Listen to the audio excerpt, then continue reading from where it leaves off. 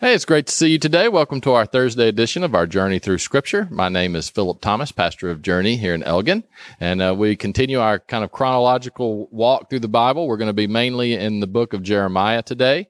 Jeremiah is kind of all over the place as far as chronology goes, so we're going to do our best, but we're going to read Jeremiah 14 through 15, verse 10 or so. So it's the first part of chapter 15, Jeremiah 16 and 17, Jeremiah 8 through 10.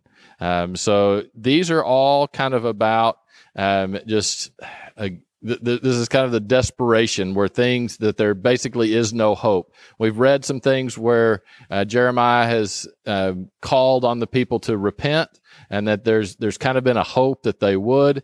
This is definitely a time where the people have chosen to go their own way, and that there is no chance that they are that God is going to do what He has said He was going to do, and there's no changing that. This is a sad thing, but it's just the reality. And so we're going to see that. This is why sometimes Jeremiah is known as the weeping prophet, because he had to continue to give this type of a message. So start off, we'll be in Jeremiah 14 and 15, the first part of chapter 15 anyway. It kind of talks about drought, uses that analogy as the people are in a drought and are dry. Verse 14 or chapter 14 says the word of the Lord that came to Jeremiah concerning the droughts. It says, they mourn for the land. They cry of Jerusalem has gone up. Their nobles have sent their lads for water. They went to the cisterns and found no water. They returned with their vessels empty. They were ashamed and confounded and covered their heads. Right, so they're doing all that they can do, but it's just not enough. That it comes to that point that you can do everything that you can, but you may just be in a season of drought, and it's going to be difficult. We continue on. Verse 7 says, O Lord, though our iniquities testify against us, do it for your name's sake, for our backslidings are many. We have sinned against you. And so the people are crying out to the Lord. Why are they crying out to the Lord, though?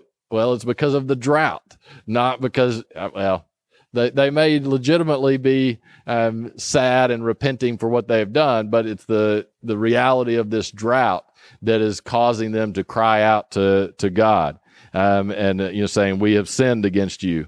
Verse 9, why should you be like a man astonished, like a mighty one who cannot save? Yet you, Lord, are in our midst, and we are called by your name. Do not leave us. Thus says the Lord to the people. Right? So they kind of come across as religious here, as sincere. Says, thus they have loved to wander. They have not restrained their feet. Therefore the Lord does not accept them. He will remember their iniquity now and punish their sins.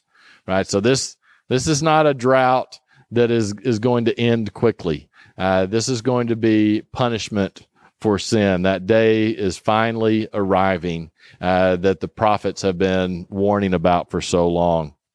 It says, then the Lord said to me, Jeremiah, do not pray for this people, for their good.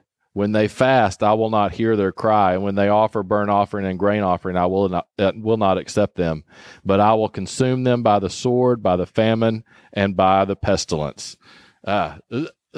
This is tough, right? I mean, the people have gotten to that place where God is not going to intervene, that He is going to allow their evil actions. He's going to allow the consequences to sweep across the nation.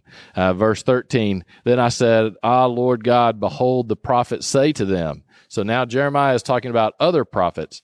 The prophets say to them, you shall not see the sword, nor shall you have famine, but I will give you assured peace in this place. And this is interesting. And the Lord said to me, the prophets prophesy lies in my name. I have not sent them, commanded them, nor spoken to them. They prophesy to you a false vision, divination, a worthless thing, and the deceit of their heart. Therefore, thus says the Lord concerning the prophets who prophesy in my name, whom I did not send, and who say, sword and famine shall not be in this land, but sword and famine, those prophets by the sword and the famine, those prophets shall be consumed. Now, this is kind of an interesting principle, and it's one that we're kind of seeing today in the church. I can kind of see this going on in the church. There's, it's never popular to basically talk about all of the bad and the evil that is being done in society and how we are complicit in that. Which that's what Jeremiah is doing. He's saying, hey, y'all have turned your back on God, and now you're going to pay the consequences. That's not an easy message. It's also, sometimes we can be overly pessimistic, and say things that may not be true, make things to be worse than they are. But there's this balancing act that we have to do, and it has to flow from what you truly believe God is calling you to do and to believe. I think we're kind of at that time where there are those pastors. I tend to be one that I'm looking at what's going on in society, and I see lots of major problems that I feel like our society is starting to hold on to things that go completely opposite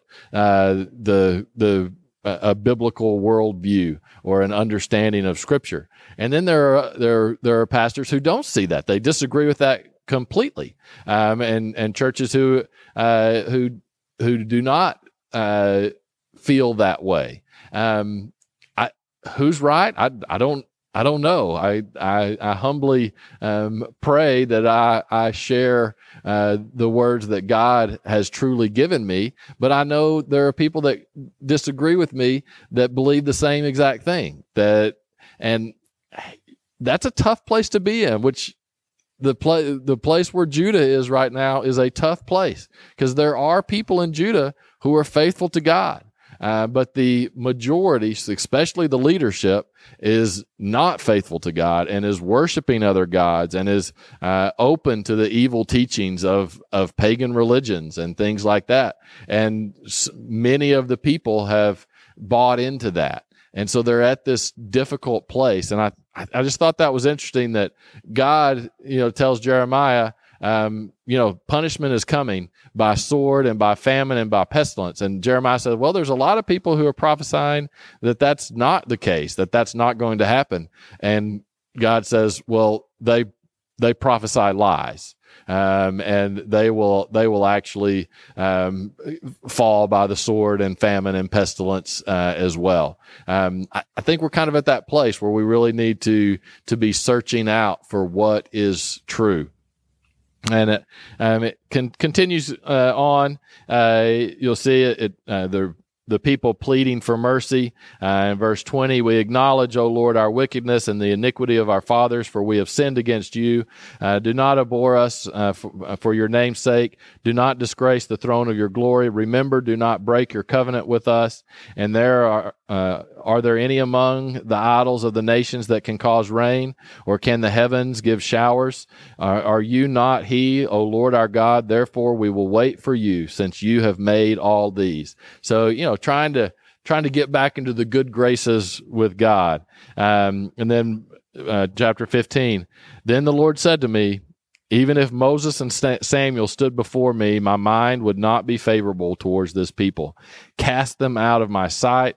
Let them go forth, and it shall be, if they say to you, where should we go? Then you tell them, thus says the Lord, such as are for death to death, and such as are for sword to the sword, and as such as are for famine to the famine, and as such as are for captivity to captivity. And I will appoint over them 4 forms of destruction, says the Lord: the sword to slay, the dogs to drag, the birds of heaven, and the beast of the earth to devour and destroy. Man, this is brutal stuff. This is very, very serious. Verse 5 says, for who will have pity on you, O Jerusalem, or who will bemoan you, or who will turn aside to ask you how you are doing? You have forsaken me, says the Lord. You have gone backward. Therefore I will stretch out my hand against you and destroy you. I am weary of relenting. Right? God has given them time and time and time again to repent and to turn back to him. And now he is weary of relenting. Chapter 16 is a little bit different. It kind of goes into Jeremiah's life and uses it as an example. It says, "You shall not take a wife, or you shall you have, or nor shall you have sons or daughters in this place." This is a very symbolic because blessing was found in the family and in producing children, because then the children continued your line long after you. And here Jeremiah is not participating in that blessing, just as the people are going to be losing the blessing of God. Verse 5 says, "For thus says the Lord, do not enter the house of mourning, nor go to lament or bemoan them, for I have taken away my peace from the people, says the Lord. Loving kindness and mercy, both the great and the small shall die in this land." Just the harsh reality of what is to come.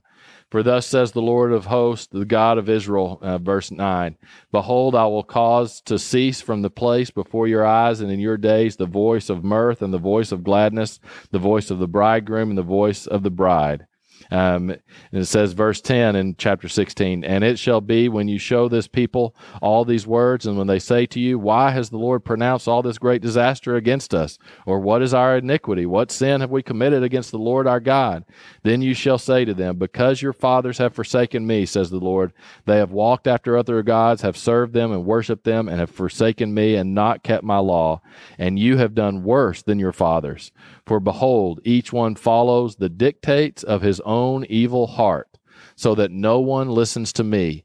Therefore I will cast you out of this land and into a land that you do not know, neither you nor your fathers, and there you shall serve other gods day and night, where I will not show you favor." All right, so again, just reiterating what is causing this. It is that the people have turned their back on God. They're following the dictates of their own heart, not the dictates found in the Word of God. But then it says, and this is always important, as bad as that is, verse 14 of chapter 16, "Therefore, behold, the days are coming." Right, so the days are coming. It says, the Lord lives, who brought up the children of Israel from the land of the north and from all the lands that he had driven them. For I will bring them back into their land, which I gave to their fathers. Right, but then verse 18, "And first I will repay double for their iniquity and their sin, because they have defiled my land, and they have filled my inheritance with the carcasses of their detestable and abominable idols." Right, so he said it's going to get bad, but I will bring them back. Right, God will be faithful. He will show mercy, but he also will show vengeance. Says, this is Jeremiah says, "O Lord, my strength and my fortress, my refuge in the day of affliction." Verse 21, "Therefore, behold, I will this once cause them to know, I will cause them to know my hand and my might, and they shall know that my name is the Lord." Then chapter 17, "The sin of Judah is written with a pen of iron." Right, it's done. It is written. It is not coming off. It is now time for God to make things right. Thus says the Lord, verse 5, "Cursed is the man who trusts in man and makes flesh his strength, whose heart departs from the Lord. For he shall be like a shrub in the desert, and shall not see when good comes, but shall inhabit the parched places in the wilderness, in a salt land which is not inhabited.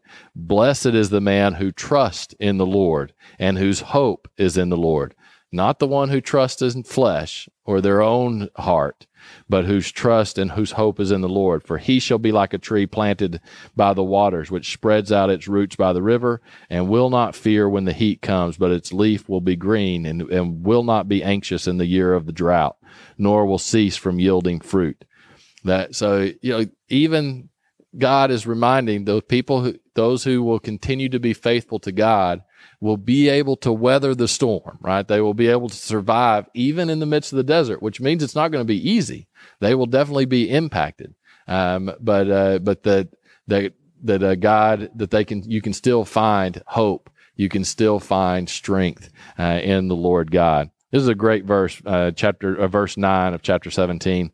The heart is deceitful above all things and desperately wicked. Who can know it? I, the Lord, search the heart. I test the mind, even to give every man according to his ways, according to the fruit of his doing. Right? That we need to understand. We have a sinful nature. And we need to keep that in check. We need to put our heart before the Lord, because if we put our trust in man, if we put our trust in our own strength, we will go astray. Jeremiah prays for deliverance, starting in verse 14 of chapter 17. Heal me, O Lord, and I shall be healed. Save me, I shall be saved, for you are my praise. Indeed, they say to me, where is the word of the Lord? Let it come now. As for me, I have not hurried away from being a shepherd who follows you, nor have I desired the woeful day. You know what came out of my lips. It was right there before you. You do not be a terror to me. You are my hope in the day of doom. Let them be ashamed who persecute me, but do not let me be put to shame. Let them be dismayed, but do not let me be dismayed. Bring on them the day of doom and destroy them with double destruction. All right, so Jeremiah is kind of recognizing, okay, here's what's going to happen. He's going to be involved in that, but yet in the midst of that, it says, my hope is in you are my hope, even in the day of doom. Right? That he is going to follow God no matter what. And I think that's an important decision for us to make as well. Are we going to continue to trust God? Are we going to continue to follow God even when things get very difficult? It's a decision we need to start making now. Chapter 8, so chapters 8, 9, kind of again going back to talking about false teachings. These are all in reference to the droughts that the people are going through, that they have reached the end, and that there is no redemption until punishment has come. There's some just interesting verses in here. I just encourage you to read those. Verse 6, this is the Lord speaking. I listened and heard, but they do not speak aright. No man repented of his wickedness, saying, what have I done? Everyone turned to his own course as the horse rushes into battle. Right? So that there's no kind of reflection and repentance. Everyone is holding on to what that they have done, and that what they have done is right, and they are not repenting of the things that they have clearly done that go against the Lord. Continues verse 10. Therefore I will give their wives to other, and their fields to those who will inherit them, because from the least even to the greatest, everyone is given to covetousness. Right? Everyone wants what the other one has. No one is content. From the prophets even to the priest, everyone deals falsely, for they have healed the hurt of the daughter of my people slightly, saying, peace, peace, when there is no peace. Right? And they're trying to pretend that things are all right, but things are not all right. Were they ashamed when they had committed abomination? No, they were not at all ashamed, nor did they know how to blush. Therefore, they shall fall among those who fall. Right? So kind of and we all will many times do this, especially in our political world, right? We try to make things aren't as bad as it seems. Well, sometimes it's bad, right? There are things that we have done as a society and as a people that are an abomination. I think slavery was one of those. Well, you know what? I think for the most part, most normal people have recognized that was an abomination. I believe that abortion is an abomination. I believe that one day we will look back upon that in a similar way that we look back on slavery. It's like, how did we ever allow ourselves to use abortion as birth control? Those possibly could be similar things in today's world that this kind of speaks to. It's easy for us just to say, oh no, peace, everything's going well, when there really isn't peace. That no, these are abominations, and rather than sitting back and looking and saying, wow, we have truly sinned and take time to repent and to change, we just smile and say that everything is okay. That's one of the things that was happening back in Jeremiah's day. Continue on. You can read, continues on that kind of line, going through the rest of chapter 8 and chapter 9. Says, there's another kind of where he reiterates what the problem is, chapter 9, verse 13. And Lord says, because they have forsaken my law, which I set before them, and have not obeyed my voice, nor walked according to it, but they have walked according to the dictates of their own hearts, and after the Baals, which their fathers taught them. Therefore, thus says the Lord of hosts, the God of Israel, behold, I will feed them, this people, with wormwood, and give them water of gall to drink. I will scatter them among the Gentiles, whom neither they nor their fathers have known, and I will send a sword after them until I have consumed them. Then it goes into mourning and how people will be mourning. Says, even the carcasses of men, this is verse 22 of chapter 9, even the carcasses of men shall fall as refuse on the open field, like cutting after a harvester, and no one shall gather them. That is just going to be, it's foreshadowing the battle that is coming. And then thus says the Lord, let not the wise man glory in his wisdom, let not the mighty man glory in his might, nor let the rich man glory in his riches. But let him who glories glory in this, that he understands and knows me, that I am the Lord, exercising loving kindness, judgment, and righteousness in the earth. For in these I delight, says the Lord. So the Lord delights in loving kindness, judgment, and righteousness. So this is a God who is loving, who is kind, who is righteous, and who is the judge. And so he's been talking about all these horrible things that he's going to allow to happen. But yet the reason is because he is righteous, because he is the perfect judge, because he loves the people, right? If you were just to let people continue to live in their sin, where it just brings destruction upon destruction upon destruction on society, how is that loving? To let that just continued unfettered. No, God puts an end to it, and that's what he is doing here with Judah. Chapter 10 talks about the idols, and following the idols more and more, which that's at the heart of what the problem is the people are not following God. They are following idols that they have created. We'll end 2 Kings, just the first part of 2 Kings chapter 24.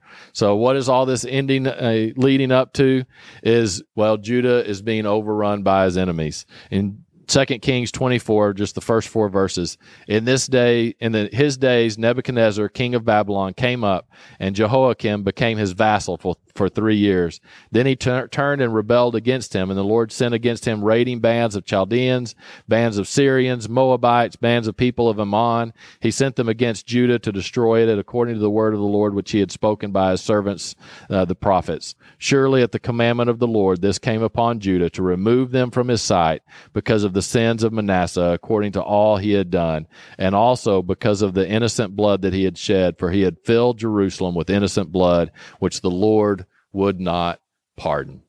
All right, so all of the things that Jeremiah is prophesying now is starting to be fulfilled. All right, we're going to stop there. I went a little bit longer than I was planning to, but we are going to, on Tuesday, we'll be reading Jeremiah chapter 35, 23, 18 through 20. So 25, 33, 18 through 20. We'll read a little bit more in 2 Kings, chapter 24. And then Jeremiah, a little bit in Jeremiah 22 and 13. So some of these I know are overlapping if you've read all of those verses, all of those chapters. Sometimes we're hitting them twice, but just different parts of the chapter. I'm just giving you the big pictures. So Jeremiah 35, 23, 18 through 20, 22 and 13, and then 2 Kings chapter 24. All right. We'll talk to you on Tuesday. Have a great weekend.